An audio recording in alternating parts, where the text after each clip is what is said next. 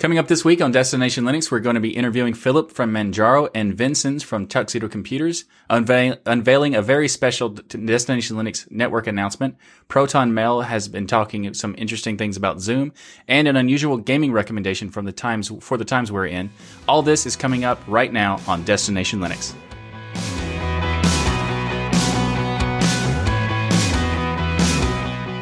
Welcome to episode 167 of Destination Linux. This is a podcast about sharing our passion for Linux and open source. Destination Linux is a show for all experience levels, so whether you're a beginner to Linux or a master sudoer, welcome to the show. I'm Michael, and with me today are the What Would You Do for a Klondike Bar Trivia Masters, Ryan and Noah. All right, I think we're getting out of hand with these different... No, I come up with them every week, and that one is my favorite so far. What would you do for a Klondike Bar Trivia Master? I mean, come on. It's a solid option I'll give you. Okay, sure. So let's find out what everybody's been up to this week. So Noah, what have you been up to? I assume Klondike Bar Trivia. Klondike Bars, absolutely. Yeah. I set up a Raspberry Pi for a Klondike Bar. No, I have had, I actually just updated to the latest version of Volumio. If you guys have not played with Volumio, you absolutely should. It is a Raspberry Pi based music player, and upgraded it to the Raspberry Pi 4, and they have a new UI with the latest version that's experimental, but you can try it and play around with it. So I've been having fun with that.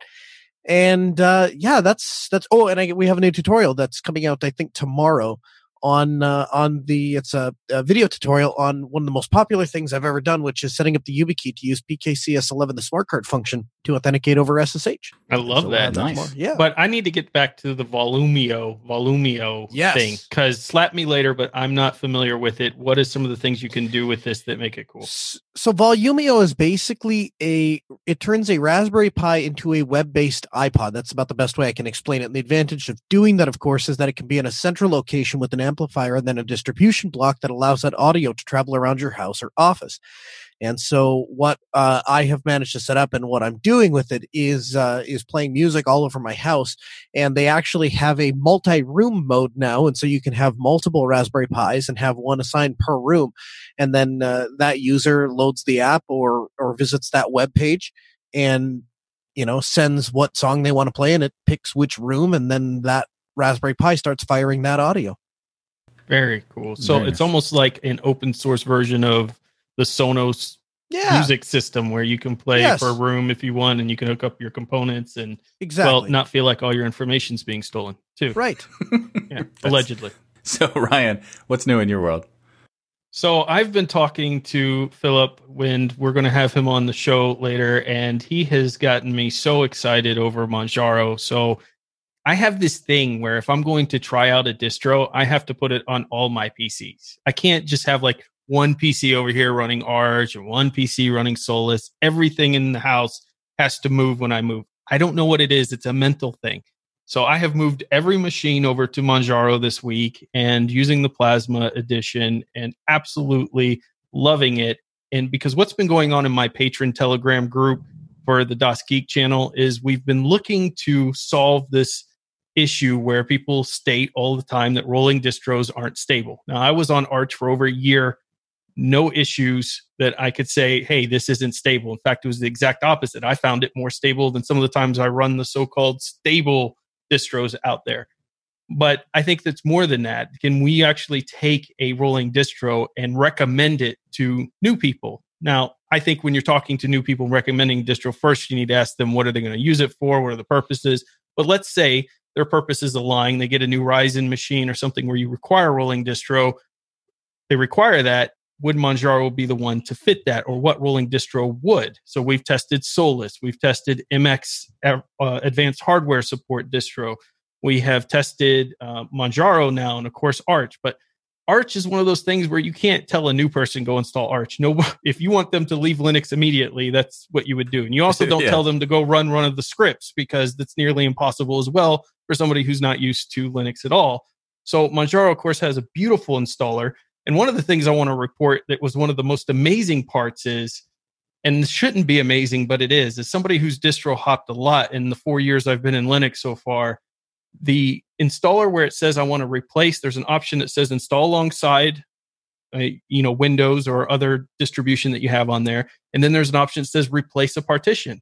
So I chose on every install, replace a partition where I had another Linux distro on, and it worked every single time without overwriting other parts of my hard drive. And that to me was amazing. I was blown away because so many times I've tried that in installers in Linux and it overwrites something or it puts the boot partition on another drive, even though you said to replace just this one. It worked every single time, and I'm in love. I absolutely. And you don't have an IC dock. I do have an IC dock in my desktop machine. Well, I did. Actually, I don't anymore. I gave it away at my lug because this case doesn't have the ability to have a 5 1/4. So no, I don't have an IC dock anymore. Yeah, see? So you have to use your brains, not your wallet. Exactly. You have to use your brains. And I also did the drone video, which I sent to Noah. And of course, he didn't watch, but it's fantastic out there for anybody who wants to see it. And then last, Noah, me and you did something where people haven't seen a certain side of me. They have only seen the Linux side of me, but you recorded School of Hard Knocks, a new episode of your podcast, which is fantastic, which dives into the deeper parts of humanity and life and social aspects. And we talk about business and leadership. So if you've not checked that out.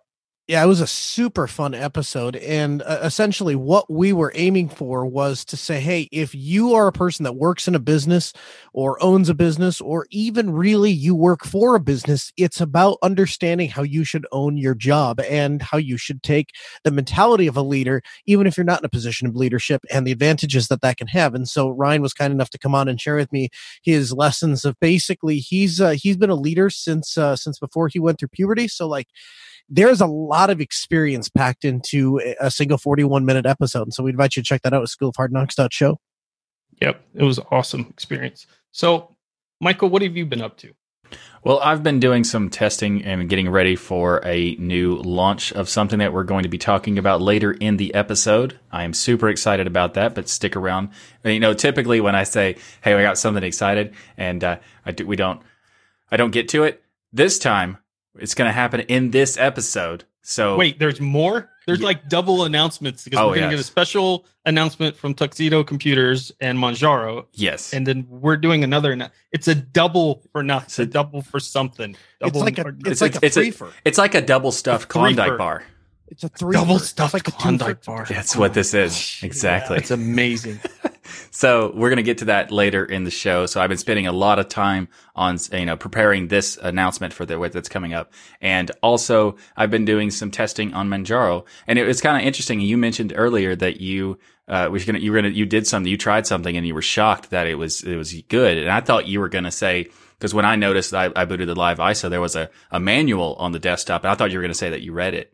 And that was no, that's ridiculous. I don't read manuals. I never will. Those are for nerds. I'm a geek. We just trial by fire, baby. Naturally. Yeah. But anyway, so I tried out Manjaro for this week, and I'm just very surprised about it because it's kind of like it had a lot of stuff that I would want to be by default set, like what I wanted, and it was a very nice experience because I haven't, as people might know, I haven't done anything other than the same system for years because I don't typically distro hop. He's still running Kubuntu 2.0, which is amazing. I mean, I do actually have a computer with that on there. It's over here, but that's not important.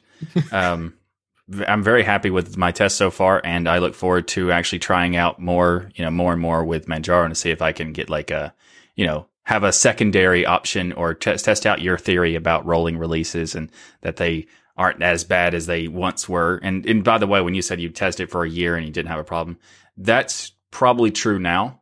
Like when I was using Arch a long time ago, it was probably around 2012, 2011, up to 2014. I switched around, tried out things. There were some issues, but Linux has been changing so much just for the past few years that I'm very tempted to see testing the rolling release theory. I can't wait to see what you think, because I think in a lot of times with Linux emerging out of the niche market, we have to go back and challenge our ideas of saying the things that we've said for many years that may have been true back then, like rolling distro can't be stable, or whatever it may be, that this desktop environment's the superior one, or you have to go out there and try. I mean, I'm always going to say Plasma's the best. To see if that's still the case.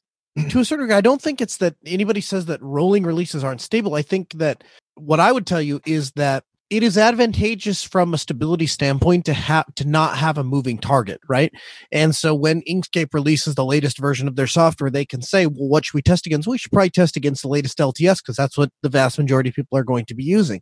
And certainly you make an effort to try to incorporate the latest stuff possible, but at the end of the day, when release time comes and you have to support this thing for 5 years, you say, well, we've tried this version of Inkscape and it's worked very, very well. We'll just let this one ride as the stable version, and the rest of it can ride on bleeding edge. It's not that it won't work most of the time.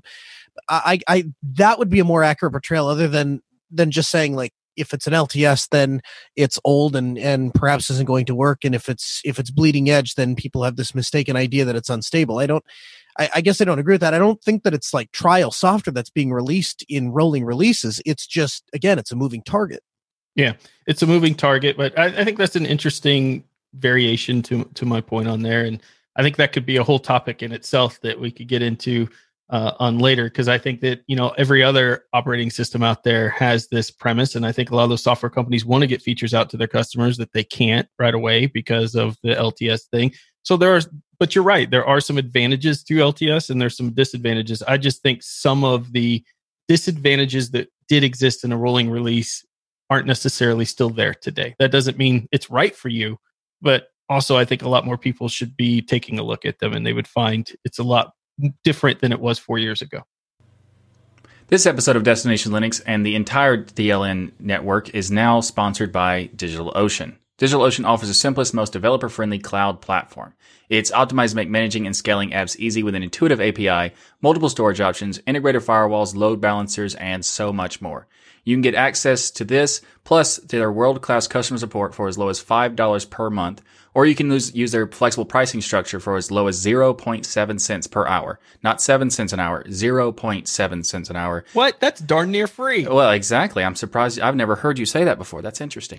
DigitalOcean also has 2,000 cloud-agnostic tutorials to help you stay up to date with the latest open source software, languages, and frameworks. And we're big fans of DigitalOcean, and not only because we use their services and they support the thing, but they also provide the great customer support. Anytime there's a question, as you have with your Droplet, you could just send them an email. You can contact them with their support team. They also have the great tutorials, and their knowledge base is very, very helpful. I use DigitalOcean's tutorials sometimes when I'm not even using the cloud. It's just like, I wonder if they have, okay, cool. They have the solution. And the best part, my favorite part about their tutorials is when you go there and you find an old version, they will have a link to the newer updated version. And that is such a nice thing that, why does that not happen all the time? Like every time you go to a website and you find a tutorial and you get all the way down to the end of the tutorial and like, oh, okay, you're referencing from 2009. Fantastic. And it's really nice they actually have updates and let you know. So anyway, if you want to get started with DigitalOcean, you can get started for 2 months for free with a $100 credit by going to do.co/DLN. Again, you can get started on DigitalOcean with that $100 credit by going to do.co/DLN. And we want to thank DigitalOcean for sponsoring this episode as well as the Destination Linux Network. We'd like to welcome Philip and Vinzenz to the show. Thank you both for agreeing to come on the show today. Philip is the Manjaro project lead developer and friend of the Destination Linux community. You can check out his in-depth interview that we had on episode 37 of Destination Linux. Vinzenz is a product manager at Tuxedo Computers, and Tuxedo Computers builds laptops and hardware made to run Linux. So Philip, the rumor is you've been teasing Ryan, who is known as an AMD fanboy amongst the community, that all week long, with some behind-the-scenes glimpses of a new laptop coming to the market and a partnership with Tuxedo Computers. In addition, you've been teasing also all the Manjaro fans on the official Twitter account about this project. So can you spill the beans here? What's going on, Philip? Tell us about this thing. Well, we will launch a laptop, several laptops with Tuxedo, and one of them will be with AMD Ryzen. Nice. Finally. Nice. I am looking forward to that one for sure. So, can you tell more about this, the project in general, like the partnership you're having with Tuxedo Computers and how that worked, how that came about? Well, we met Tuxedo several times. We were at the Linux days in Chemnitz, which is in northern of Germany, and Tuxedo is always on several trade shows, and we had a stand there as well. And there was a situation on a hotel that we were both on the same hotel, and we see the Tuxedo cars, and we said, well, we need to pimp that right and put a sticker on it and photographed it. And then on the next day, some angry person came to our booth and said, "Hey, what's going on with you guys putting stickers on our cars?" We say it was magnetic and it looks better with it. That Nice. is awesome. Nice. What a great troll. Look, we're all geeks here. So, Vincenz, you know what I need and I want. You've got an AMD laptop. You've got my attention. I love AMD. So let's get into the specs. Tell me about the hardware that's inside this machine. Well, obviously, it's a bit unfortunate. So it does not have an Intel CPU. So that's a big bummer for you, I guess. It's a bummer. Yeah, it's a huge bummer. We're all depressed. We're getting that super fast 7 nanometer AMD chip in there. It's very depressing. But just tell us about it anyways, even though we'll be sad. So in a bit more serious way, what we are currently planning is 15.6 inch laptop with AMD Ryzen 5. It's the 3500U unit, 4 cores, 8 threads, of course, and it's combined with an Vega 8 graphic, 2 gigabytes of shared memory. And the whole machine will be capable of up to 32 gigabytes of RAM. Awesome. It will have one slot that is capable of PCI Express or SATA 3, and the other one is only with PCI Express. So there are 2 M2 slots. The connectors, the ports, one USB-A with USB 2.0 and 2 USB-A ports with 3.2 Gen 1. Well, you've already beat all MacBook Pros with the amount of ports that you have. Keep going. Yeah, to make it even better, there will be an USB-C port, 3.2 Gen 1. Nice. And HDMI 2.0 with ADCP abilities, audio ports, and full-fledged gigabit LAN port, of course. Did you hear that, Noah? They're going to have a Freedom port. That's it takes courage. It takes courage to actually have a courage jack, an audio jack these days. Yeah, absolutely. How many dongles is it coming with? Yeah, how many dongles? You don't need dongles. They actually have ports. I know it's weird, but they made a laptop that has ports. It's strange. It's crazy talk right here. Yeah. So does it have backlit keyboard as well? Yeah, it has a backlit keyboard with white backlit, Wi-Fi, of course, and a webcam, HD webcam. And one of the things I personally really like about it is it will have a battery with 91 watt hours of power. Dang. So yeah, that's going to go a long way on an AMD Ryzen chip along with that. Because it's very not power hungry CPU in there, and then you've got a lot of power behind it. That's awesome. Yeah, that's awesome. So what kind of chassis is this machine have? Is it plastic? Is it aluminum chassis? What kind of chassis does it have? It's magnesium. Nice. The lid and the cover is magnesium, and the bottom is aluminum. Oh, that makes me so happy. You're checking all the right boxes here. Very and it nice. comes with a nice box. Look at that. It looks like a PS2. 4. Yeah. Nice. It's all about the details. That's right. So let me ask you this: as far the hardware sounds appealing, the package sounds appealing. I understand that this laptop is one that is going to be shipping with AMD, and AMD made specifically for laptops and Linux. What are some of the advantages you're seeing with the AMD Ryzen and Manjaro pairing? The one thing that is, I guess, the most important thing is the rolling nature of Manjaro. Always have the latest kernel versions available, which is a thing we often struggle with the fixed release distributions. We're shipping relatively modern hardware. That's something applies both to AMD and Intel. Our machines are always with the latest generations of the CPUs and all that stuff. So you have to make sure you get relatively new kernel versions, so everything is running fine and battery life is better than with earlier kernel versions, etc. So that's something Manjaro fulfills there very good. So yeah, that's one of the major points. The other things are, I call it the soft points. Somehow it's both the community and the cooperation with Manjaro. The devs are very reachable in comparison to other distributions, and they're very open for marketing stuff as well. The whole team around Phil understands what is important to get Linux and Linux machines to the customers. And the third thing is customer pressure. People keep asking and asking and asking, both the fanboys of Manjaro and the regular users. They're keen to get Manjaro on our machines. We told them, well, you can install it by yourself, but lots of people just want to get the service we do to install Manjaro right away from the order point. So there is just customer pressure there. I want to expand upon one of your points that you made there regarding needing a rolling distro for the latest hardware and that being a big advantage there. So this is something I've talked about a lot on the show. What are some of the issues as a technology hardware company that you run into in this route if it's not a rolling distro? First of all, we need to make sure that the kernel versions are up to date, like the distros deliver them. But on the other hand, we need to ship newer kernel versions, but they are either not supported by the distro itself or are not tested as well. There are fields where we're getting into which might be troublesome for the customers. And we have to rely on the distributions mostly, as we have to take care for the hardware and to get all the bits together.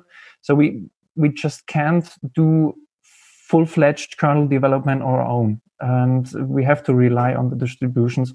And with 18.4.3 kernel versions, which didn't support newer Wi-Fi modules, the AX200 Intel stuff.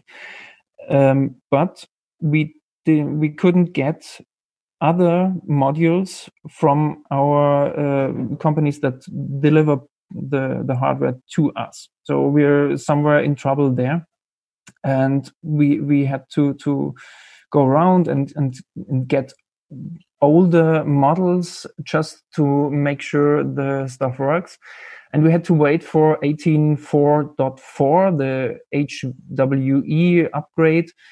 And this took, I guess, 2 months, where we couldn't ship newer hardware, even we have them on stock, just because of there are no updates available from the kernel versions from Ubuntu. Right. That's an example where Manjaro wouldn't have been the problem. Yeah, I think that's a great point, and I love that you brought in something other than AMD, because obviously AMD relies on a lot of the newer kernel modules and Mesa drivers, but there are also a bunch of other components in there that are being loaded into the kernel, like you said, the Wi-Fi modules and others that also you need later kernel modules and hardware enablement.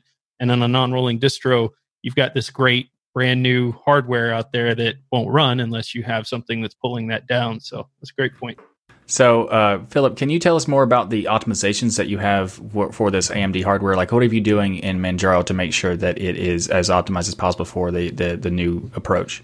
Well, most people say, hey, AMD is not working on a laptop. So, for example, this laptop is now closed.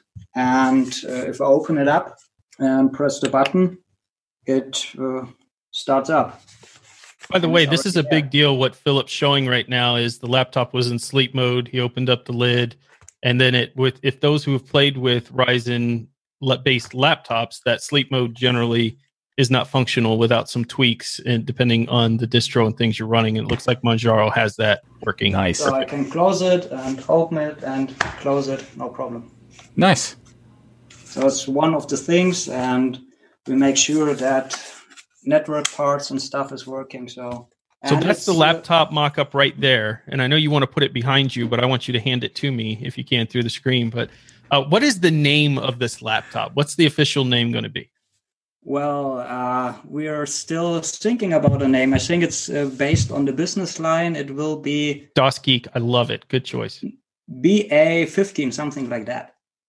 Okay, so you're not going to go with an exciting like Threadripper for AMD or something. You need something. Michael can help you with that. Yeah, I was thinking something like Destination Manjaro laptop, something like that. Destination Manjaro laptop. I think it could be like Core Ripper laptop. You need something like really. If you see here, there's an X and this is lasered on. So if you want to have a destinated Linux laptop, then Tuxedo can laser it on or laser your... Perfect. It's already there. It's almost there. Or the keyboard. If you want Klingon on it, we can do Klingon. It's no problem. That is so amazing. So Vincenz, on that note, the customization capabilities when somebody orders one of these laptops are that they could laser a logo on there if they want Manjaro, if they want Destination Linux, which I'd recommend, or even my face. You could laser that onto the laptop. Why wouldn't anybody want that? Yeah. I mean, of I course think everybody would. Of course. Yeah, well, there is hardly any limit of what we can do. I guess, Ryan, lasering your face is something the laser software refuses. Refuses. Yeah. It's not a limitation of its capability. It just refuses. It goes. It's about to start and like no, I won't do this. Yeah, but to keep it serious, we are lasering the whole stuff on the devices on our own. We have a full laser unit in our assembling department. We can laser the lid. We can laser the bezel or the part below the screen of the bezel, and we can laser the keyboard. So what we need is some vector graphics file, which needs to pass our QA. That should not be too hard, and then it's ready to go. Now, how much does that cost in addition to the laptop? It's 79 euros per lasered logo. So if you have a logo that is lasered just on the cover, that's 79 euros. If you have the same logo lasered also on the bezel, the price will get reduced a bit, as it's something we just need to do once and to prepare the logo for the lasering, and the laser work itself is calculated a bit different. So in generally, 79 euros.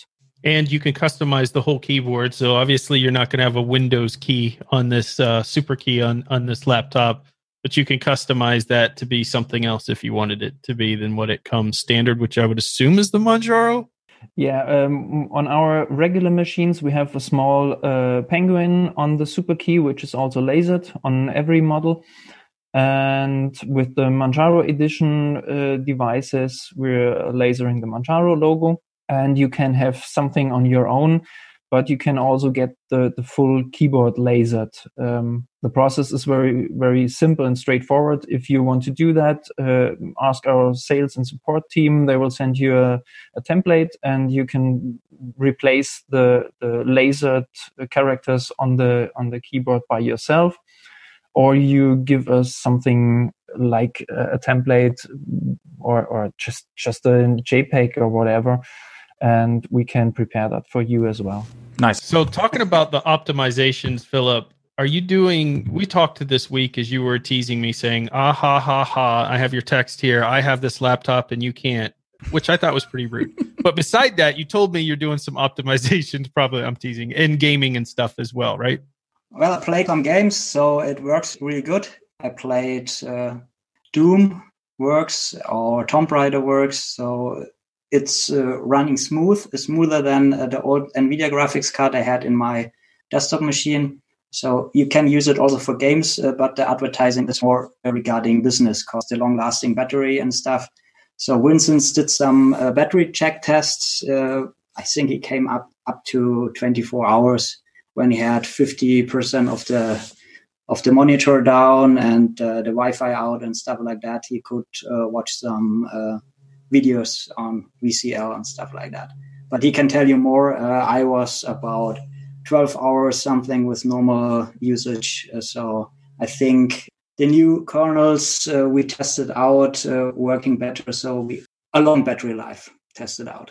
That's an amazing battery life example there. So I guess moving on to another subject, tell me more about the relationship between Tuxedo and Manjaro. It sounds like you guys saw each other at some conferences, maybe did some trolling back and forth, but obviously at some point you came together and said, you know, the Manjaro team, I'll start with you, Philip, that this is something you'd be interested in as a relationship to have hardware. Why is that important for the Manjaro team in your mind?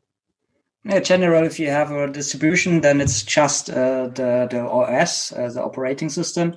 And if it gets pre-installed on hardware, so we did it also with Pine64, the Pinebook Pro coming up now will have Manjaro on it. And also we decided longer before that even to have it with Tuxedo. And before that, we got approached by Station X, which was a London-based company. And there we did all the things we had to do to get the Manjaro hardware out there.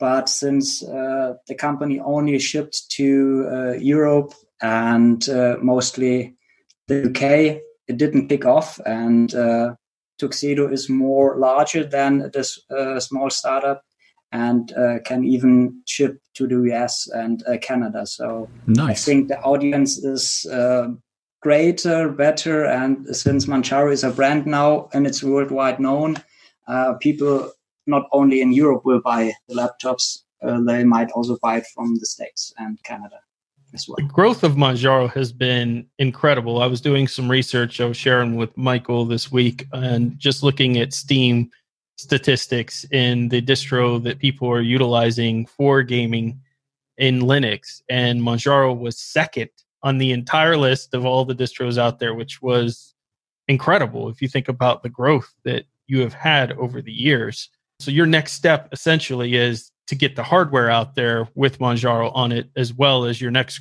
growth start, because a lot of people you're probably finding don't want to go buy a laptop and then find out maybe they bought some weird off-brand laptop that doesn't work with the distro they want to. They just want to get a laptop with Manjaro on it, open it up, and start playing. Exactly. So we always look to the right partners because we are more or less a software company. So we don't do hardware itself.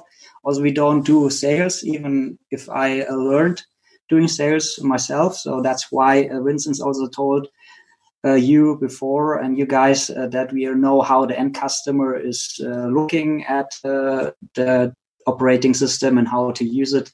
So that's one of our skills as well. But they are the hardware company. So if we can do the better software tweaking in the kernels and they have no time to do that, then why not partner up with us as their software partner, and we can tweak the kernels as needed. And if they have a problem like the Wi-Fi or something like that, we have a really short distance. It's 50 kilometers. So we can even go in the same room and say, hey, this doesn't work.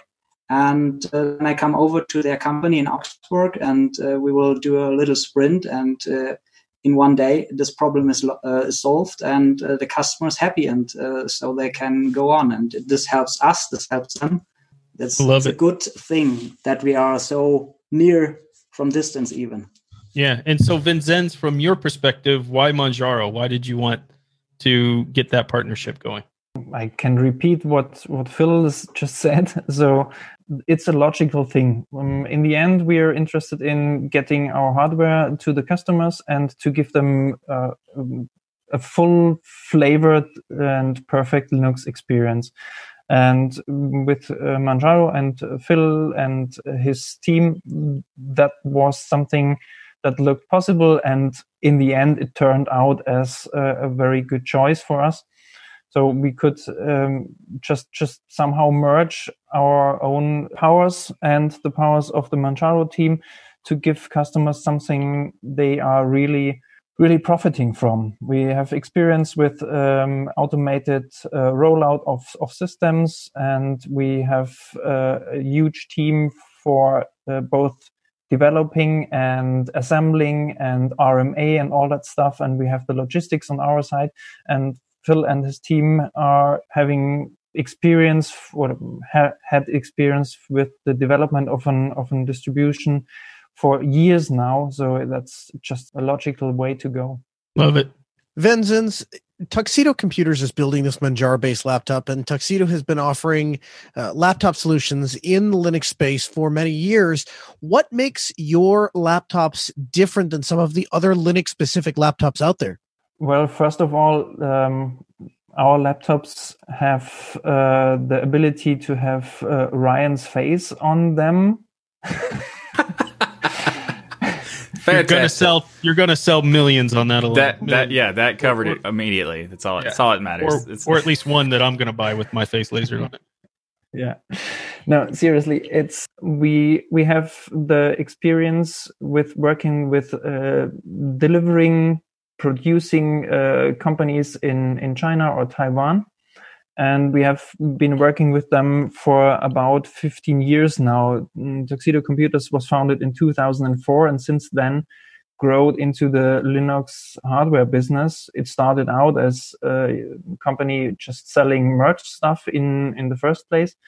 And relatively soon, people kept asking, what laptops are good? What hardware do you recommend? Couldn't you just put things together and I can buy them from you? So that's where it started out. And that's something we're quite fond of, as it's a basis for the customers they can rely on, the experience we have.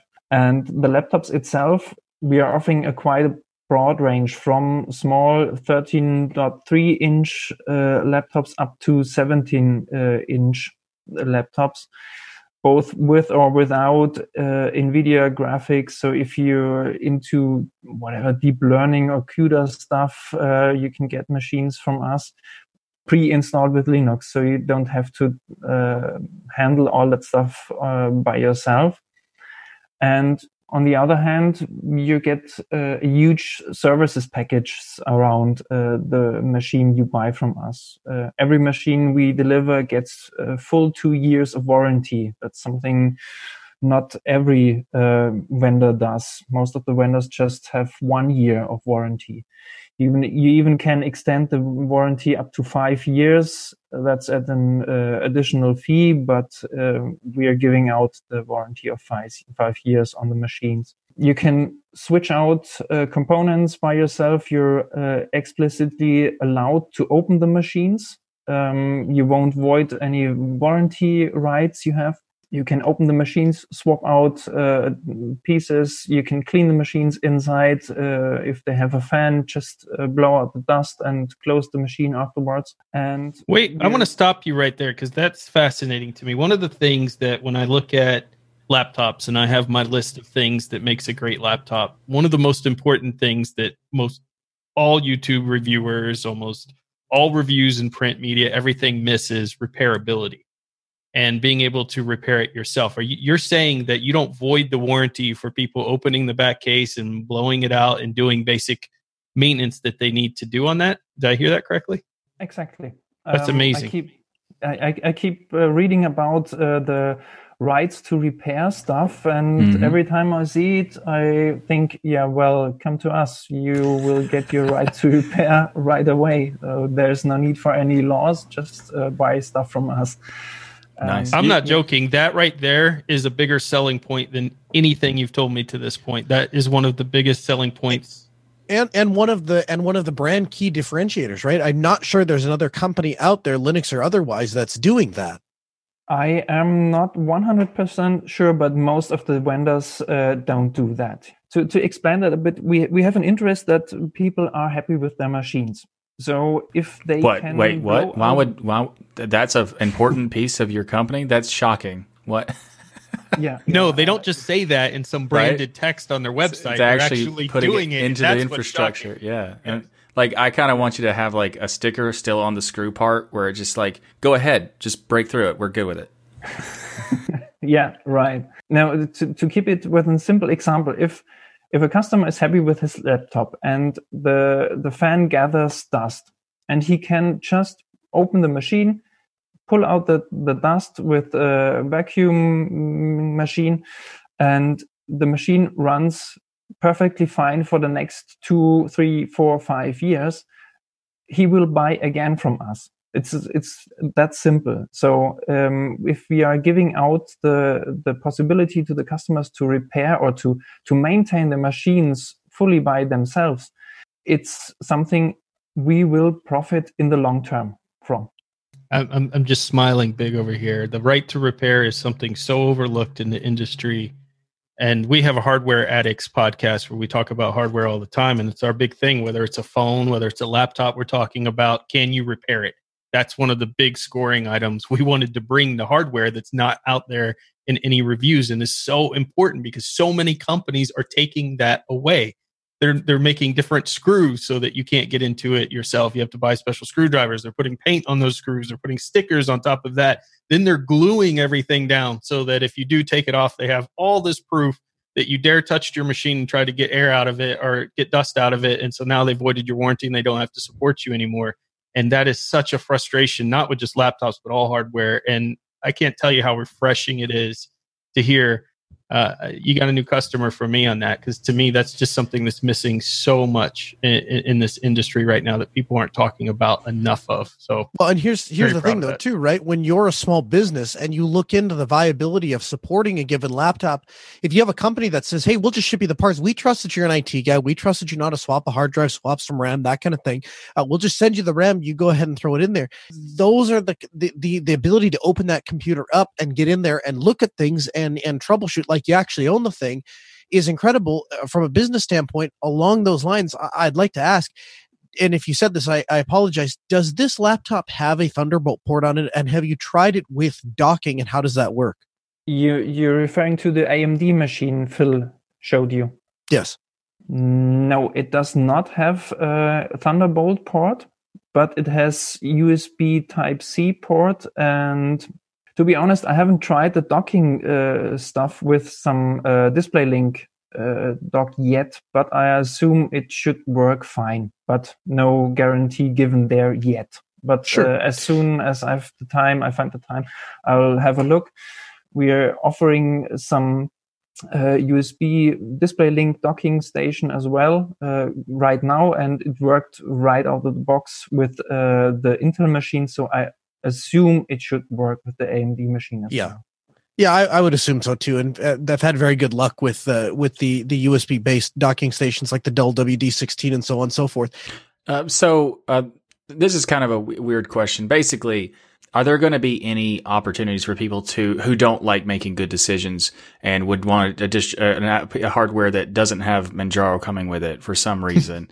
Is there a possibility for them to get a laptop, the same laptop that the Manjaro one, if they wanted to have it where it just came with, either no OS or just, whatever, my other options, if they make bad decisions, Yeah, sure. We currently we are offering Ubuntu 18.4 and OpenSUSE Leap with all our machines, and even without any OS pre-installed. You can even get the machine with the dual boot if you're really, really don't know how to make sane decisions. And like, say you're somebody who buys a stool, that kind of person probably would. That's actually perfect, because if they don't know if they want to sit or stand, they might not know which distribution they want to use. At one distribution. That's true. That's ergonomic computing, really. Yeah. I'm not referring to the stool topic, but more to the topic where people would like to have their own face on their laptop. Whoa, you can't throw it back. We make fun of Michael. Let me help. We didn't explain this earlier. We only make fun of Michael on this show. You're not allowed to make fun of me. Yeah, that's not a rule that we've established ever. So let's not make it now. So, Philip, for all the fans of Manjaro, and I would say that base is growing by the day, does purchasing one of these laptops help support the overall mission of Manjaro? So, just cutting it short, does Manjaro get a cut of the profits here? So if I buy one of these, I know I'm not only supporting the great work Tuxedo Computers is doing, but I'm getting some money over to Manjaro as well. Well, we have a partnership, so all developers will get we get the machines, for example, so we can develop Manjaro on it and optimize it. So I have several Tuxedo laptops on my bench, and we will ship it out to other developers of the Manjaro team. So if I'm finished with one of the laptops, then we switch it. And in the end, if the laptop is out of stock, we will decide with Tuxedo what we do with the laptops. Either we donate them or we give it to a charity or something like that. Right here. So, I'm a charity. You're a charity. Very nice. Well, it's always open. So Tuxedo itself is on many trade shows and they support the Linux community, although with laptops for schools and stuff like that. So if there's some laboratory and they need laptops and so on, they will say, hey, how many? And go with it. So everybody has a benefit. So also the open mind of open source is in there. So we will find a way so every project and companies have a benefit out of it if you or somebody else buys a Manjaro laptop. I think that's important. I think everybody, wants to. I think there's going to be, obviously, Tuxedo Computers has a lot of fans of Manjaro. I think knowing that when you get one of these, you get to support both at the same time is pretty cool. Exactly. So it's that's what we also do with Pine 64. So there will be soon a Pine phone out there with Manjaro on it. And we have the Pine book. So you make my heart sink every time you hold up these pieces of hardware I want. You want those things. I'm drooling right now. Yeah. So you're working with Pine 64 to get Manjaro on there as well for their Pine phone? Also, yes, it's will coming up at some point this year as well. So, and we can actually do a phone call. So that's what Purism currently not can do. Wow. Prime function. Not all phones can make phone calls. That's true. Yeah. So this is the question for both of you. So we'll start with Philip. What is some of your favorite features of the device, of this laptop? Well, it is powerful. You can have a long-lasting battery, and it's AMD Ryzen. I have most hardware based on AMD, so my workstation is based on AMD Ryzen because I can compile kernels faster. But Intel itself, if you want to have a laptop also long-lasting, like the one we're recording now, it's fanless, and it's lasting also 12 hours. You can simply put together, and if you forgot it under your bed, then nothing happens. It doesn't burn out. So depends which hardware is used in the laptop. And Tuxedo Computers has made the great choices to use the hardware in the purpose cases the user wants to have them. So if you want to have a powerful machine with NVIDIA graphics in it and you need it for CUDA, there's even a special edition by Tuxedo with the software configured. I think it's based on Ubuntu. So if you go for automotive and stuff like that, those companies can buy a Tuxedo computer utilized similar to the K-Focus with a special edition of Ubuntu with all the great latest hardware and software on it, so it can be productive right away. And this is one of the keys Tuxedo has, and not other companies. Like if you're a company and you want your own laptops and you want to stick your brand on it from your company itself, you can go to Tuxedo, order them, and you have your company laptops there. So it's not a Lenovo. I know what you're thinking, Noah. You could have your whole company now with branded laptops. Well, I was thinking I could have my whole company with your face on the laptop, but yeah, no, totally. Naturally. Hey, let me, in all seriousness, though, who is the target audience of this laptop? Who are you trying to sell to? Because obviously there are people that will buy laptops based on principle alone. There are people that will buy laptops based on what it supports. Ryan apparently buys laptops based on how fast he can tear into it and how much you'll penalize him for fixing his mistakes after he breaks it open. Who is the target audience? For that specific laptop, it's more like the business line. So it's like offices and stuff. You can do a little bit video editing on it and casual gaming. But if you're really a gamer, there are other powerful laptops out there. But since they started with a low-based AMD Ryzen, maybe in future, if that sells well, they might get different models as well. And then we can optimize it also more to gaming and have a better hardware in it. So yes. As someone who's played with several other variations of Ryzen laptops out there, that CPU and Vega 8 graphics is actually quite capable of gaming pretty impressively, really. It's not a gaming laptop and it's not geared for that. It's not made, but you were playing Doom 2016, for instance, on it. I mean, it's pretty crazy what that thing can run. Yeah, it's also not blasting overly hard. So I compiled a kernel. It took me the 5.6 kernel, the latest RC, took me 1 hour with the 8 threads. The laptop went up to 80 grad Celsius. You feel it a little bit, but you didn't burn your fingers. So it was capable to even do some heavy compiling on it. But the design is more for office work, and the fan, you don't hear it. And the design is backfiring. It's fired the heat behind the screen. So you should not put something behind the laptop.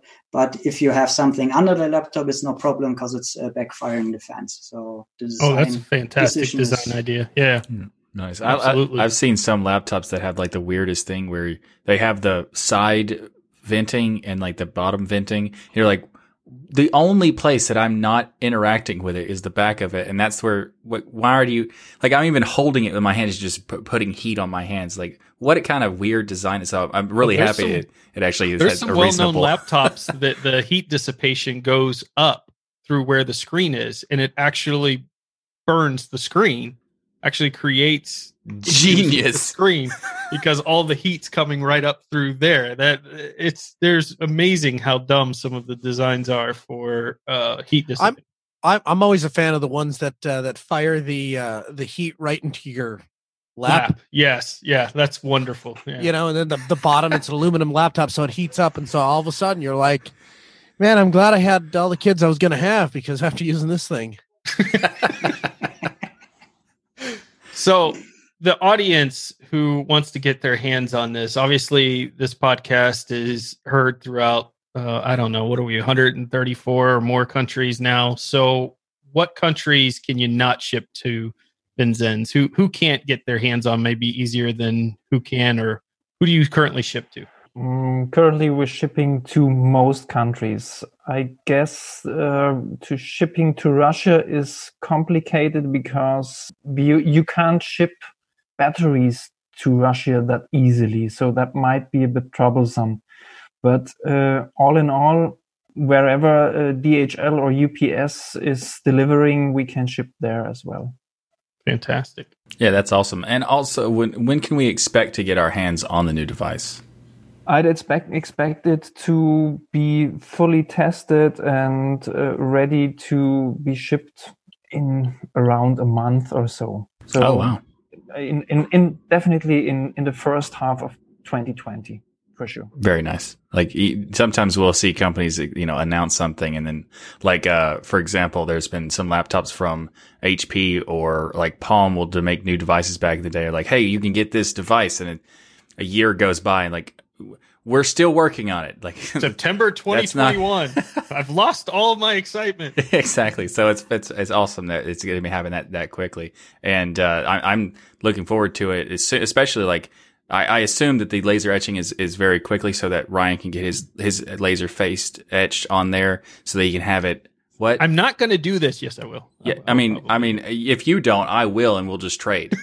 Why does everyone want my face on their laptop? The question you should be asking is, why wouldn't exactly want your face on it just their seems laptop? wasteful otherwise. Like you have so much opportunity, and you're just going to throw it away with a brand. There's so much space on that. He's not throwing anything away. He's ordering one. I'm ordering 5. I'm ordering 5.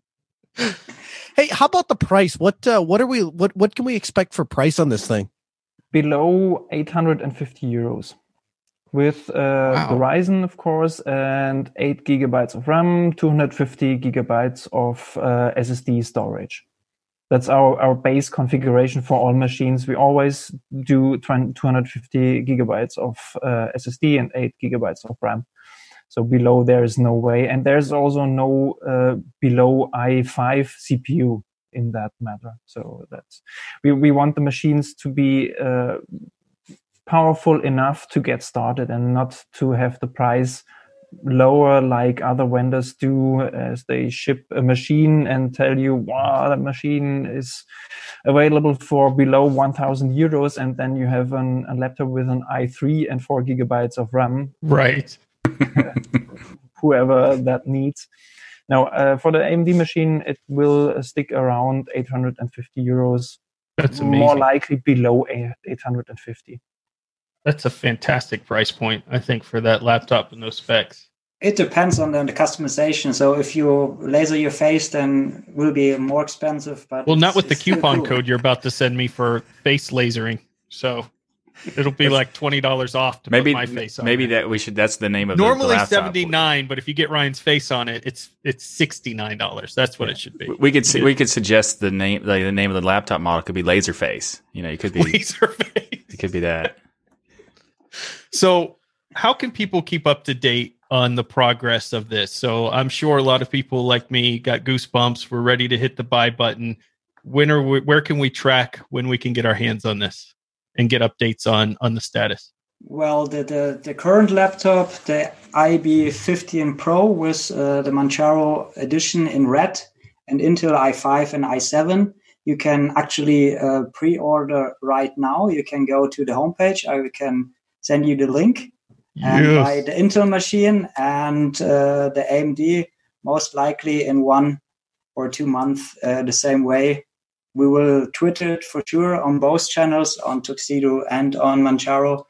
And yes, most likely the hottest news on the Twitter on both our companies, and for sure on the homepages and in the forums. Fantastic. Nice. And we'll also be probably letting people know about it as well on our stuff too, because, you know, we're super excited, especially to get the new Laserface model. So since a lot of people listen to this as a podcast, if they want to see what this machine looks like, they want to check out the specs, can they see it right now on Tuxedo Computer's website or Manjaro's website to take a look at it? The AMD, not yet, because we're still testing and we're configuring the BIOS and stuff. After testing and the finalization is done, I assume, yes, they will be visible at the Tuxedo homepage as well. Perfect. Yeah. Nice. And one of the things I'm looking at the laptop right now, obviously the Intel edition, that is another factor that I didn't realize for a long time was important to me until I got a laptop with a small bezel. This bezel looks very small. Is that actually the case for the bezels very tiny like that? Like an infinity screen almost? That's fantastic. And if everybody says Intel is bad, as has the Team A and the other stuff there, you can go to the BIOS and disable the security stuff by Intel, and you are free. And the Intel BIOS itself is customized, so almost every settings you can adjust. And if you need help with the adjusting, you can call Tuxedo up, and then a real person picks it up and walks you through everything. And if there's some update issue, you can call them. And if it's a special Manjaro problem, we also have a phone number. You can call us, and we can help you as well. So, wow. Oh, wow. That's awesome. Yeah, you talked about how you were mentioning how the forums are very active and everything, and to have a phone number that they can call to actually get direct help is like I shocked by that. Like I don't really. Well, as Philip knows, I've always had that support from Philip because I just telegram him directly and like, hey, this isn't. What do I do? Like he has nothing else to do in the world but support me, I pretend, and he helps me every time. I think that's how he gets you back. Is you're spending so much of his time. Is like, well, speaking of spending my time, look at the stuff you can't have. There you go. Yeah, exactly. Yeah, and also we want to thank you for coming on the show to talk about the new project. It's really cool, and we want to thank Tuxedo Computers and Manjaro team for all the work you're doing in the open source community as well, and pushing Linux forward because it's very important to us, obviously, and we're really excited to learn all about what you're doing with the project, and also especially like the rights to repair. The rights to repair. The actually having the fact that when you want to fix something, you don't have to send it in just so you don't mess up a sticker. So that's awesome. And we want to thank you both for coming on, Vincent and Philip. Thank you very much. Sure, you're welcome. It was a pleasure to be here. You guys really did on this, Vincent. You checked all the right boxes. I could tell you're in tune with the community and what's happening with laptops out there. The bezel, the backlit keyboard, the big trackpad, the very bright screens, having the aluminum or magnesium chassis, the long battery life, obviously, on top of that, and the matte screen. being very important. Like everything that I think of as these are major factors for me buying a laptop, and I have a lot of them and I buy a lot of them. You've really checked a lot of these boxes, which is awesome. And you also checked a lot of the boxes that I look for in great hardware by checking Ryan's boxes, and he tells me what to get. Exactly. Well, thank you all for coming on, really. And anytime you want to come on to talk about updates or anything with this, let us know. Christoph writes us to say, Dear Emma, Michael, Noah, Ryan, and Zeb, ordered alphabetically to avoid start Flameware. So I think they just threw everyone in there that's been on the show in the past or currently, just to make sure they have it covered, which I love. They said, I'm fond of your show and feel related to the point of view so much. I believe I'd won Destination Linux bingo if it existed. That needs to be a thing. If somebody wants to create that out in the community, we'll allow it. Uses Ryzen and AMD, Team Red for the win. So you've just, whatever you're going to say next is automatically truth. Find XFCE to be the ultimate desktop. Wait. You're just singing to me here. My heart's hurting. I'm going to have tears. Okay. He gets it. He really gets it.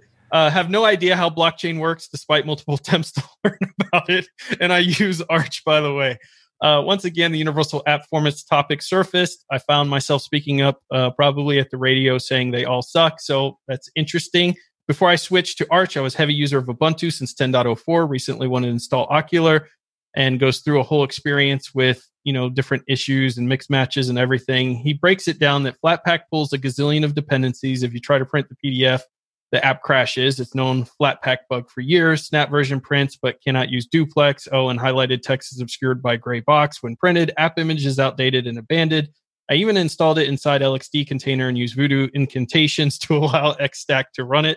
It works, but due to many glitches, the overall experience is unpleasant. So say what you want about them, but it all boils down to this. They don't yet deliver. You can praise the technology, but the reality is harsh. Now I'm just Pac-Man Yay-S away from having what I want. Keep being yourself and carry on the ground or the good work despite hard times. Please consider sharing a few simple facts to alleviate the spread of COVID-19. As he's a doctor, maintain social distance 6 feet away. Do not touch your mouth, nose, or eyes. You've just washed your hands for at least 20 seconds with water and soap. Rapidly consult, first by phone if possible, medical professionals. If you're having dry cough, shortness of breath, cough at your sleeve, elbow pit, avoid touching anyone, and take care.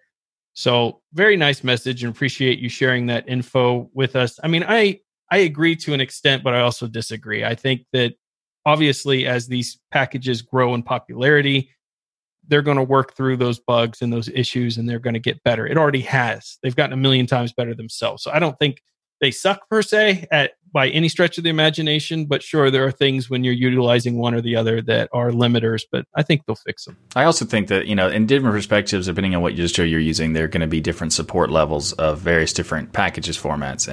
And I would actually say that so far, with my experience, I love all the formats. I mean, I think there are problems with them all, for sure. They all have technical issues here and there. They might not have the best theming in some cases or whatever. But I think that the idea of them is not only that they are useful. I mean, the app images are often, when I see an app image, I'm happy that I can use an app image. Or when I see the snaps, I can just quickly install a snap. And it's really nice to have that option, whatever, regardless of what distribution you're using. And I love that is being done. I also think that these formats are not only that they're useful and they do actually work in a lot of ways, they're incredibly important. Incredibly important. There are some times where, for many years, Linux as an ecosystem has to deal with whether it has the software for the users. And this allows those companies and projects to build the software without having to target dozens and dozens of different package formats. And also, the best example I want to give about that is when I've actually done support software development and project management on different programs for Linux. I've also talked with companies who have given me their opinion on whether or not they would support Linux. And they typically would say, like, we don't have the amounts of resources that it would take to actually support this platform. And the typical reason is because if you support Linux, you also have to support a variety of different distributions. You can't just support Ubuntu and be okay, because there's going to be a lot of different distributions that are going to give that company hate for only picking one distribution. So it creates this issue where if they support Debs, they also have to support RPMs. If they support either one of those, they also have to support the tar.xes for Arch or the EOPKGs for Solus or whatever other format that exists. there's just so many of them that a company would be like, I'd rather not even get in the ecosystem than to have to deal with all that headache. And there's even issues of headache inside of the same distro, because if you make a package for Ubuntu 18.04, it doesn't necessarily mean it's going to work for the 20.04 that's coming out, or the 19.10 or whatever. There's so many different variables that if you can say there's 3 options, you could pick the app image, the snap, the Flatpak, and they will practically work on every distribution that Linux has. Then the company would be like, oh, I can just use one? Then that's awesome that I can consider it now. Versus what's really cool in Manjaro, never. by the way, is when you go into the software store, you have the option to turn on the AUR. And I agree with what he's saying here, that the AUR allows you to get nearly every software package you want.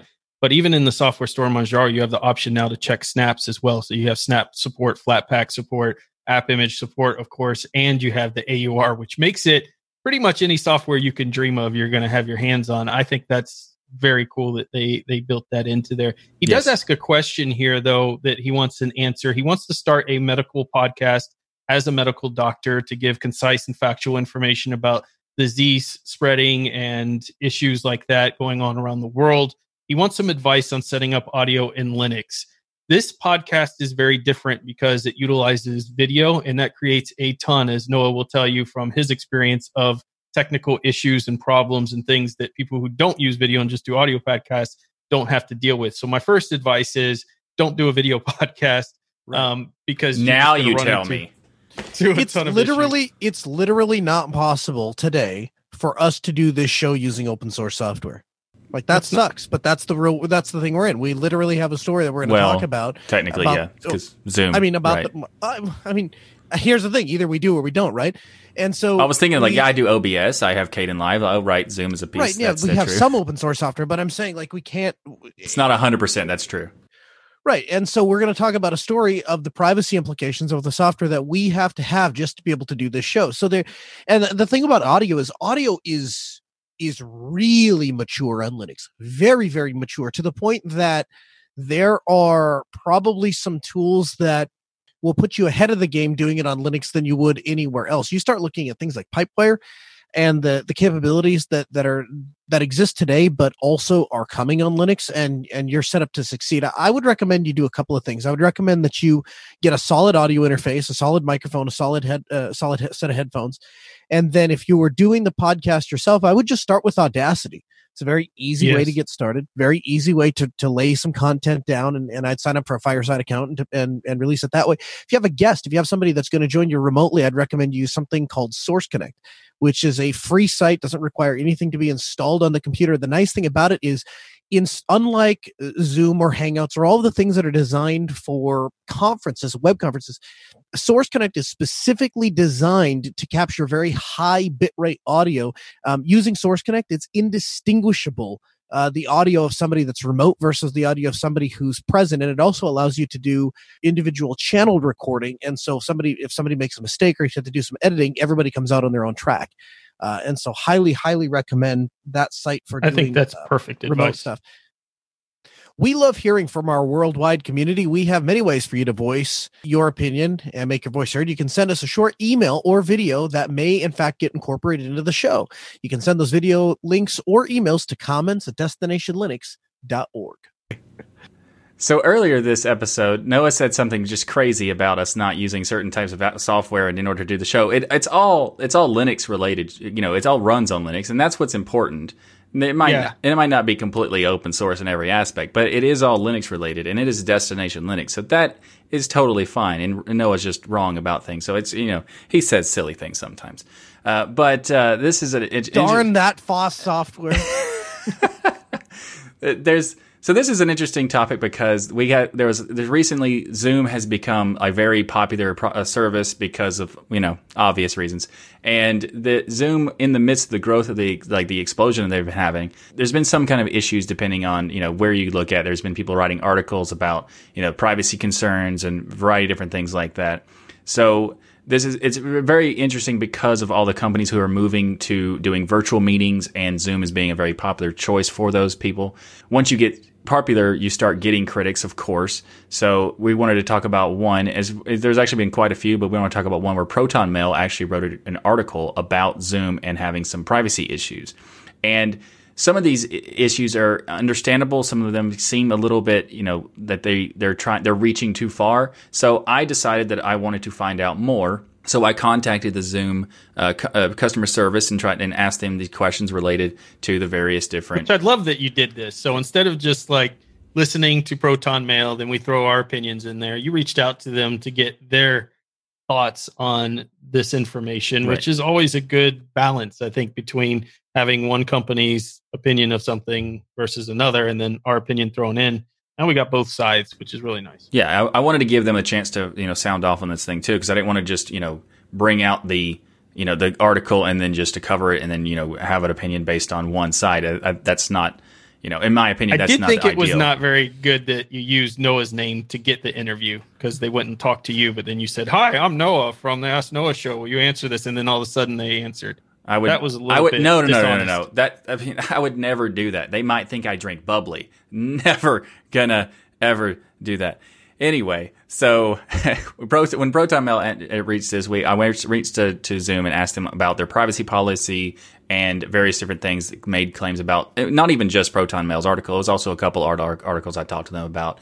And one of the things that they said is that people talking about where they have like data collection and other stuff like that. And Zoom said, this is a representative from the customer service conversation I had. Zoom only collects user data to the extent necessary to provide technical and operational support and to provide improve our services. It says Zoom must collect technical information like a user's IP, OS details, and device details in order for our service to function properly. When your user data is used for service improvements, it is completely anonymized and aggregated immediately upon collection in order to protect users' identities and privacy. I've never heard that statement before, not in any privacy policy ever. Have you, Noah? That one's a first. It is a first, and interestingly enough, it doesn't address half of the article. Well, no, we're getting to that. That was one paragraph of the. It's because they have let's to get make. to it. All right. Well, we're asked them not going to very- judge. Right. All right, we're going to continue. Yeah. All right, okay, Yeah. I understand. They're going to get to it. I'm sure they're going to address. I asked them multiple questions. I showed them Uh-huh. different articles from different places, and I asked them directly. Uh-huh. Sometimes I even copied and pasted the things that were said Sure. in the article. So Yeah, we're that's giving the way them. to do it. This is a pretty common claim by companies, obviously. But if this statement was made from an open source project, we'd be like, oh yeah, we can just look to see if you're doing it, and it's easier to Right. prove We it. could check. Yeah, but proprietary software is a lot harder, and you're just basically taking them at their word. We also received another comment from Zoom, and they had to say about the Facebook claim that was made, and they were people saying that they're using iOS Zoom version would send data to Facebook. Zoom says Zoom does not share user data with Facebook, and Facebook at all. Facebook cannot access any personal data Zoom collects by the use of our products and services. Even if opting to use the login with Facebook feature that Zoom has, they would still not get this data. Zoom does not have access to any of the user's Facebook content either.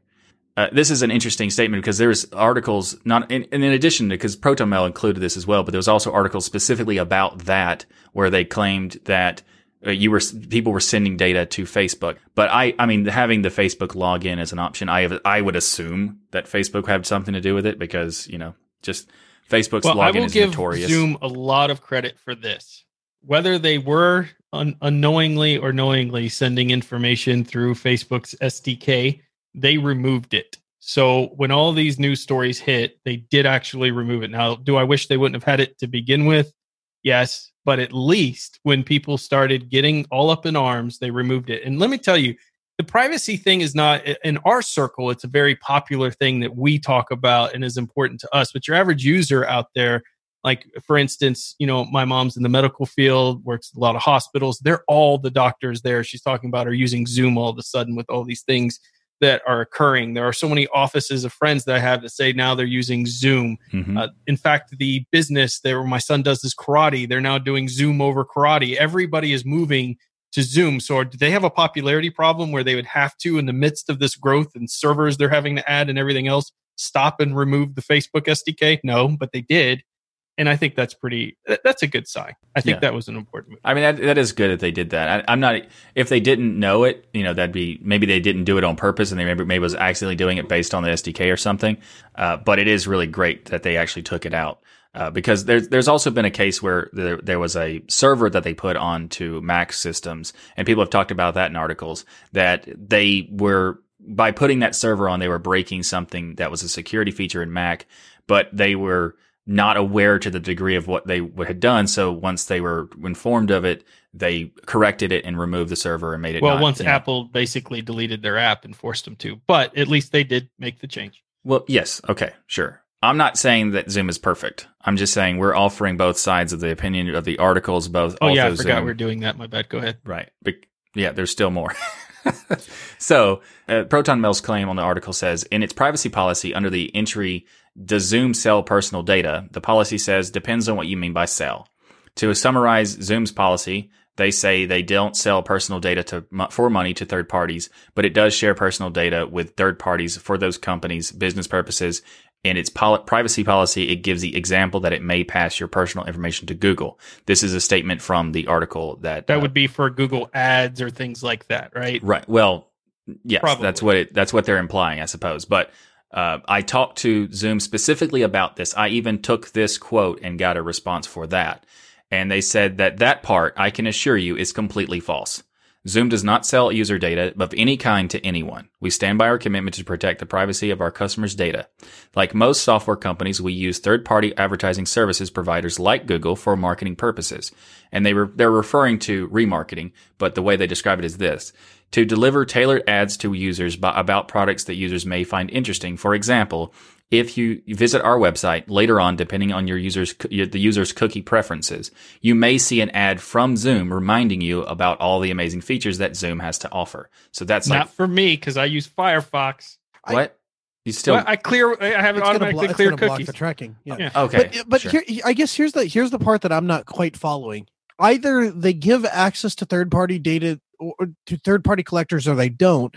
If they're giving access to third-party data, am I to understand that the application itself doesn't collect any personal data at all that they share with Google, only if I visit their website? I guess before I really take that answer at face value, what I'd really want to know is the answer to the question: are you telling me this only occurs on a website, or does this occur inside of the app? Because here's the thing: I don't really care why or how they collect my personal information, my physical address, my email address, my phone number, my job title, my employer, my IP address, the device I'm using.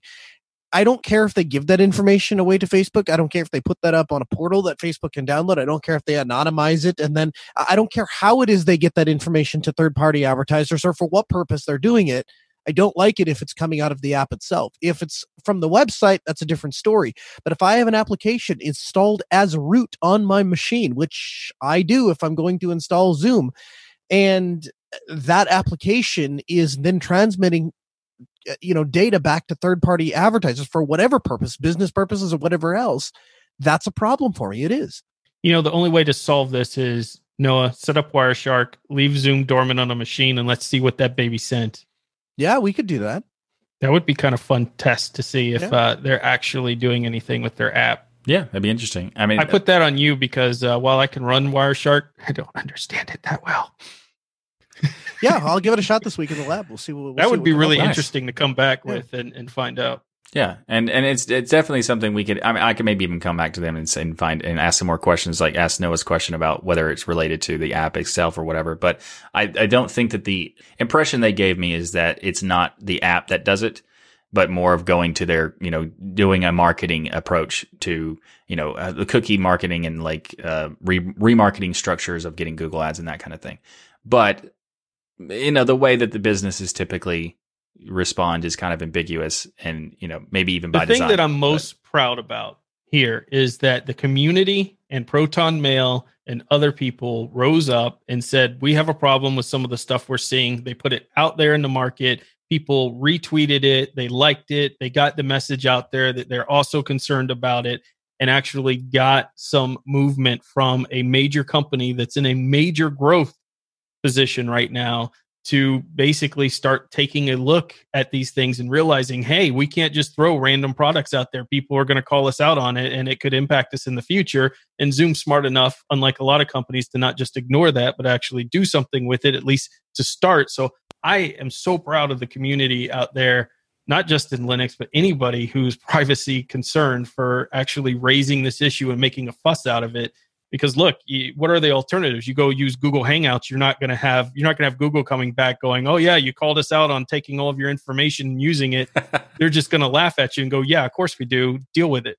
So I'm happy that people are actually standing up for this against a big company like this. Yeah, I think it's good that they're writing these out. I like the idea that these companies like ProtonMail are bringing attention to it when it's a concern that should be addressed.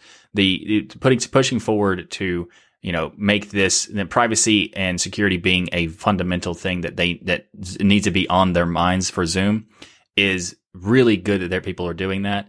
And I also want to give credit to Zoom that is, they are, at least in some cases, they're responding to us directly, and they are, considering it. If, the Facebook SDK thing, maybe they got rid of that. So maybe that's something that they're doing based on this.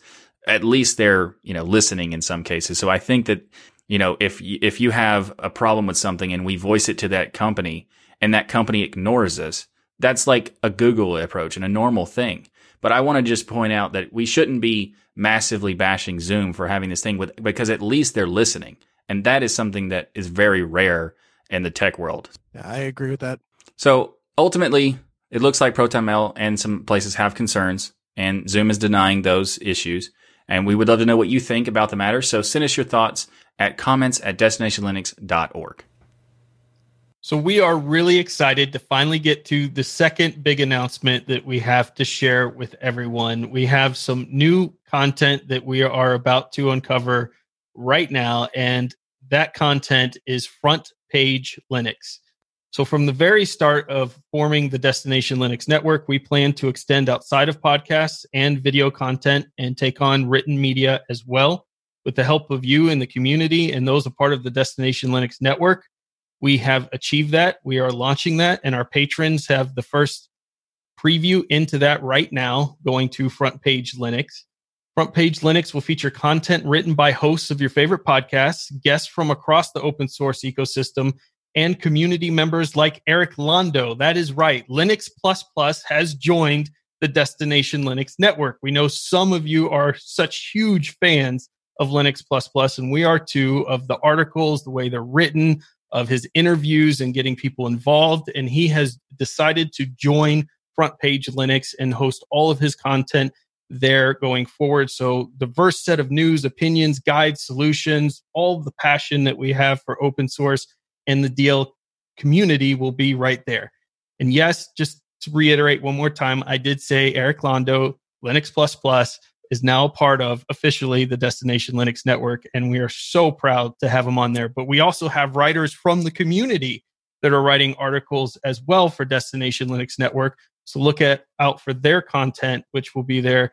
And of course, you have Forbes writer extraordinaire Jason Evangelo, who will be posting his content out there on Front Page Linux. So you're going to get content from a whole perspective of different views. And it's just, I'm so excited to finally get this launched, because I've been beating on Michael for weeks to say, can we do it now? Can we do it now? Can we do it now? Can we do it now? Yes, we can do it right now. And I'm so excited to not only to launch it, because I actually get to say finally what we're working on. Well, yes, that too.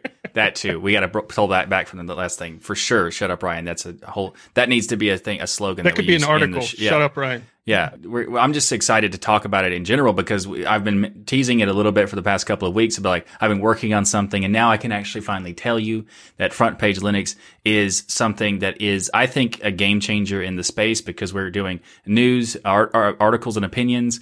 We're going to be doing tutorials, and we're having our various videos are going to be integrated into the site. We're also doing something that I think is fantastic in that the articles, every article, everything that's posted on there will be also a part of the DLN forum. So the discourse forum is integrated into the site. So when you go to the thing, you'll see comments on the section that will actually be integrated into the forum. So anytime you reply to the articles, it'll be a community discussion on the forum, and it works both ways. Whether you reply on the forum, you reply on the website, it's all interconnected. And I am a huge fan of having the community just being a big part of every piece of it, because not only is it a piece of being, replying and having comments, but also people can submit tutorials and articles and that kind of thing to add to the website.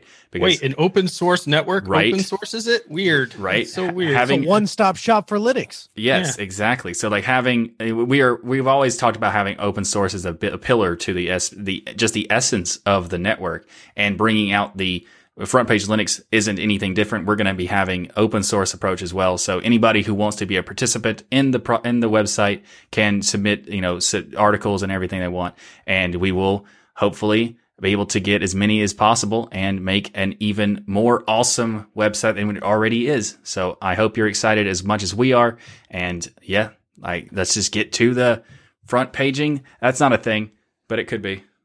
Wow, you really tried to do a marketing little tagline there, but you fell flat. So how about we just tell people, head to frontpagelinux.com right now. You're right. Head you're to right. frontpagelinux.com Head and to Front check Page out the Linux. content. Head to Front Page Linux. We need a new. You're right. We need a new slogan. So head to Front Page Linux. Shut up, Ryan. Wow, that's a terrible slogan.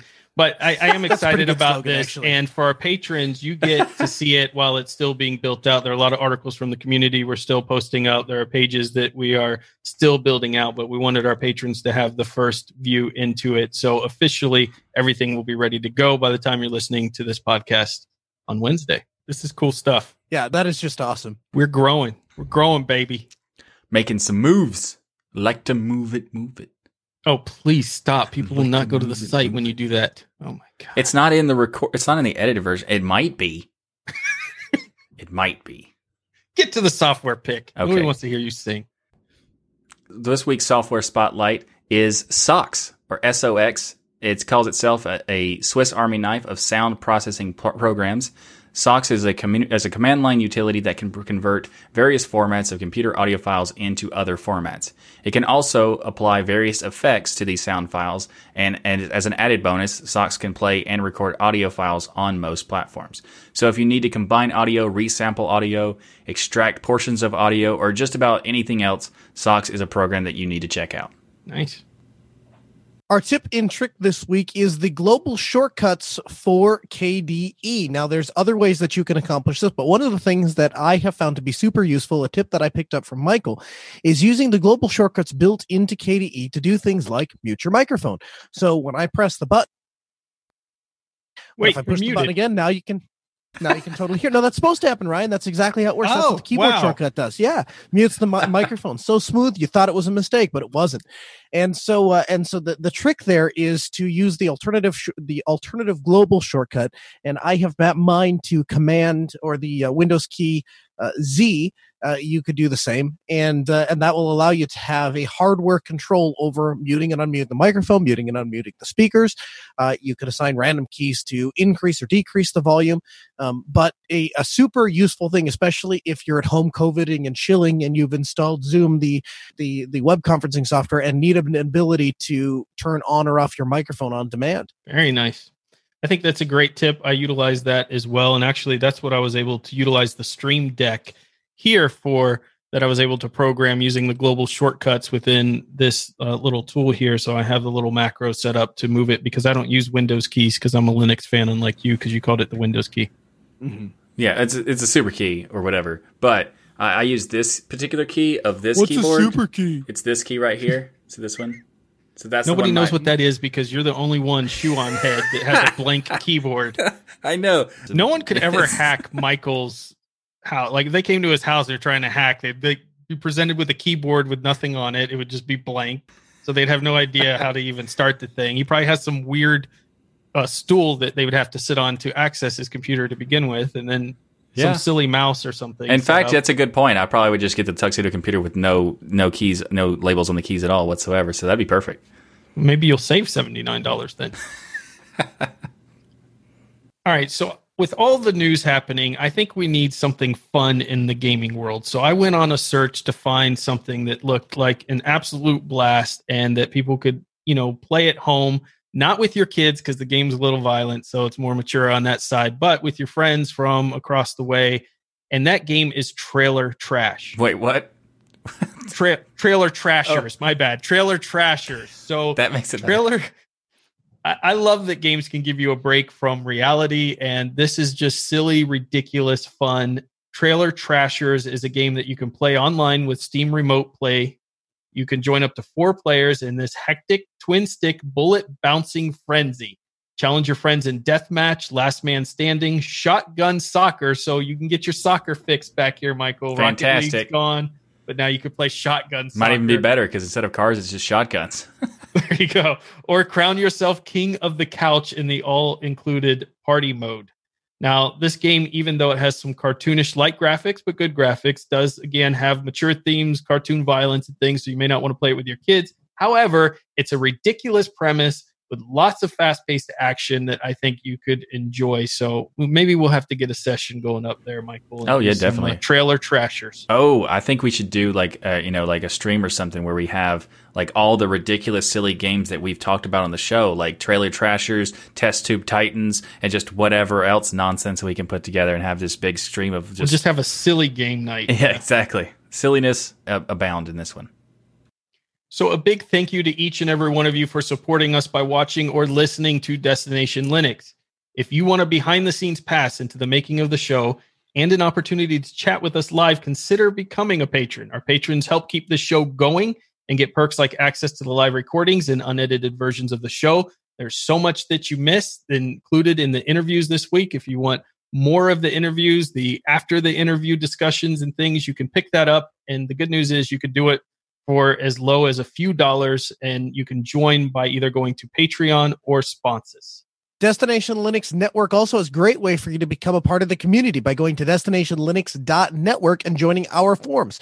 Discuss the shows, the network with listeners from all around the world in one place. If you're looking for more live chat sessions, then join us on our Telegram group where we have over 1,300 members of the community interacting with one another and sharing their passion for Linux. Head out to destinationlinux.network to learn more. We love hearing from you, so please get back to us and provide some feedback or ask any burning questions you might have. Send video links or comments to our email address, comments@destinationlinux.org. Please try to keep the comments brief as we may include them in a future episode of the show. Also, don't forget to go to the DLN store and pick up some swag from across the network of podcasts and shows. We have limited edition designs to show off all the founding shows of the Destination Linux network. So you can grab yourself a hoodie, a t-shirt, coffee cup. And many people claim, I hear this, that wearing a DLN t-shirt is a life-changing experience. And we have no ability to back up that that's right or wrong. No, I've heard that many times. People have said that many times. Many times. I mean, we had them say it, but I've heard them say it. So if you want more content from us, the fun doesn't stop here. We also have our own channels you can check out. You can find Ryan by going to youtube.com/DasGeek, DasGeekCommunity.com, and apparently still philmystill.com, where he fills your brains on hardware, software, and all things Linux. And you can check out my content at tuxdigital.com, where I do a weekly in-depth Linux news podcast, This Week in Linux, and other Linux-related content. You can find tuxmystool.com, you mean. Sorry. I fix that for you again. Every week I have to fix it. It's getting embarrassing, Noah, that every week I have to fix that. He'll learn eventually. It just takes a little bit. He needs a couple more scenes. Yeah, that's my bad. I need a scene specifically just to remind me to say that. Yeah, you're right. Noah can be found at asknoahshow.com or linuxstool.com. See, I got that one. Linux Stool loads faster. Linux Stool is the coronavirus-free website that you can visit. Wow. That's implying that you have... anyway. Yeah, coronavirus, so you go to asknoahshow.com. That's right. All right. Sure. Noah hosts a weekly talk radio show at 6 p.m. on Central Time on Tuesdays. You can join him and answer your tech questions, your Linux questions, and even business questions. If you check it out, linuxstool.com to make sure that you don't get this. Also, make sure to check out other Destination Linux shows like Hardware Addicts, Linux for Everyone, DLN Extend, and so much more at the destinationlinux.network. And also our very own Jason Evangelo has for the Linux Everyone created a folding at home group for the Destination Linux Network to help everyone get involved in uncovering valuable information about COVID-19 and help solve it with the folding proteins, as well as other diseases, as folding at home has been around for a while. You can join the team and everybody else along with the DLN by joining the 240869 team. That's 240869. And we'll put that in the show notes as well if you'd like to be a part of it using the Folding at Home group. Everybody, have a great week. And remember that the journey itself is just important than the destination is. Thanks, everyone. Thank you. See you next week. You rock, Phil. Thanks for hanging out with us the whole time, man. Thanks, Phil. That was awesome. We did it. Another show down the pipe. All right, patrons, you can all turn on your mics, turn on your video if you want. You don't have to, and come chat with us.